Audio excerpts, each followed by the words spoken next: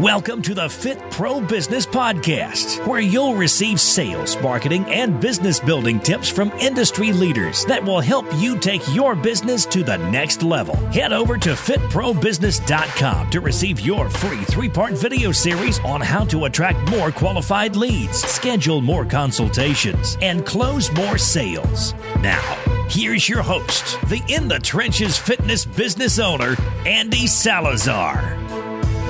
Hello, Fit Pro podcast listeners. Thank you for tuning in to episode number 18. In today's episode, I'm going to deliver 4 business building tips that are going to help you take your business to the next level. I know they've had a positive impact on my business, and I hope they can do the same for you. So sit back and enjoy as I deliver these 4 business building content tips. Tip number 1, baseline strategy. I learned this strategy from my sales and business coach, Eric Lofholm. What baseline strategy means is to continue doing everything that you're currently doing to generate leads and business, and add one thing to get more leads and to increase your sales. So continue doing all the things that you're doing currently to generate business and add one thing to it. An example of this may be if you have a website already, if you have a print ad, and as well as Facebook, you may look to add in public speaking to increase your leads. So just look to add one thing to your business that's going to help increase leads and help drive more business to you. So continue doing all the things that you are currently doing and add one thing. That is baseline strategy. And tip number 2, collaboration, joint ventures, or reciprocal referral relationships. This is where you set up with like-minded businesses and market to their clientele base and get your message in front of them to generate more leads and close more sales for your business. Don't overthink this process. Most of the time, these relationships are just a phone call away. Like-minded businesses are just like you, always looking for a way to generate more leads and close more sales. If you have something of value to offer their clientele and makes them look good, then they are more likely to want to do business with you and also refer you clients as well. All of these relationships are very similar. Collaboration is where you would look to collaborate with another business and maybe sell a product that is combined with one another. Would be an example of, say, a chiropractic care that comes along with personal training services, etc. Or combined services with, say, a massage therapist where you offer in massage therapy in your sales for personal training as an upsell, or something that where you can collaborate with another business where you're offering opposing services, but that also enhance one another's business and also helps to drive new leads and customers to one another's business. Reciprocal referrals differs in regards to this is 2 businesses that would refer each other business without expecting anything in return. So they would refer you business and you would refer them business, but there would be no exchange of money and or cross-marketing. It would just simply be a reciprocal referral relationship where they refer you business and you refer them business. This could be set up with a beauty salon owner or a massage therapist or a nutritionist, something of that nature where you would both refer each other business. To set these relationships up, 1, you have to be ready to step out of your comfort zone and reach out to the other businesses and be willing to ask to start the relationship and to do the work to get it done. You have to remember that business owners have a lot on their plate. And to add one thing to that plate can be very difficult. So if you make this extremely easy for them and outline it for them and do all the work, and show that it's going to be a win-win for both businesses, then you will be successful in setting up these relationships and building your business. And it's a very easy way to get tons of leads into your business and to establish credibility.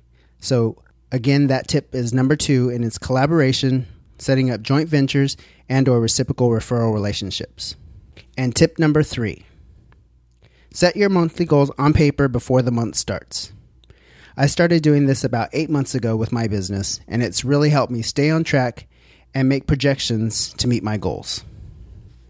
The 2 goals that I set out to achieve each month are my new start goals.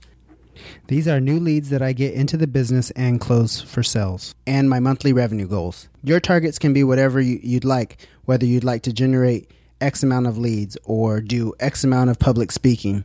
Whatever it may be, plan that out on paper in advance before the month begins.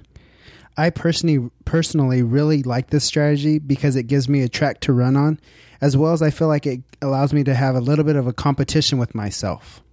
Remember, there are no rules, so make it fun and challenge yourself. And also, don't forget, everything counts. I'm always amazed at how being proactive within my business tends to lead itself to generating more leads and closing more sales on a regular basis. So be proactive in your business and don't sit back. So setting your goals before the month starts is a great way to have a target to shoot for and to give you something to strive for throughout the month. And lastly, tip number 4 to increasing your business is to hire a business coach and or find an accountability partner. This has had the biggest impact on my business this last year. This has helped hold me accountable and give me a track to run on. And most importantly, it's given me somebody that I can bounce ideas off of and has really helped me push my boundaries and expand my comfort zones. Without a coach or an accountability partner, it's very easy to put things off and to put them on the back burner and not push your business forward and reach the limits that you're capable of. If you are anything like me, and when I started my business, it's very difficult to stay on track and not to have somebody watching over you and making sure that you are staying on task. When you are self-employed, you have no boss telling you, did you get this project done or did you get that project done? It's just you. You're all on your own. Nobody watching over you and making sure that you're doing the things that you need to do to grow your business. And that is what a business coach has done for me. Help keep me on task and hold me accountable to what my business goals are. The biggest key in hiring a business coach was the accountability that I needed to grow my business. I put this off for years, thinking I was doing fine and that my business was growing. However, if I would have hired a coach a lot sooner, there is no doubt in my mind I would have reached my goals faster and grown my business larger. Okay, so just to recap, the 4 things you can do to grow your business are: number 1, baseline strategy. Number 2, collaboration. Number 3, set monthly goals before the month starts. And number 4, hire a coach and or find an accountability partner. Take advantage of these 4 business building tips and watch your business grow. If you have received value from my podcast, please leave me a review on iTunes and subscribe. There will be more valuable content and expert interviews to come. I will be releasing a new episode every Sunday. Till next time, have a great day. Thank you for listening to the Fit Pro Business Podcast with your host, Andy Salazar. Don't forget to visit fitprobusiness.com to receive your free business building video series.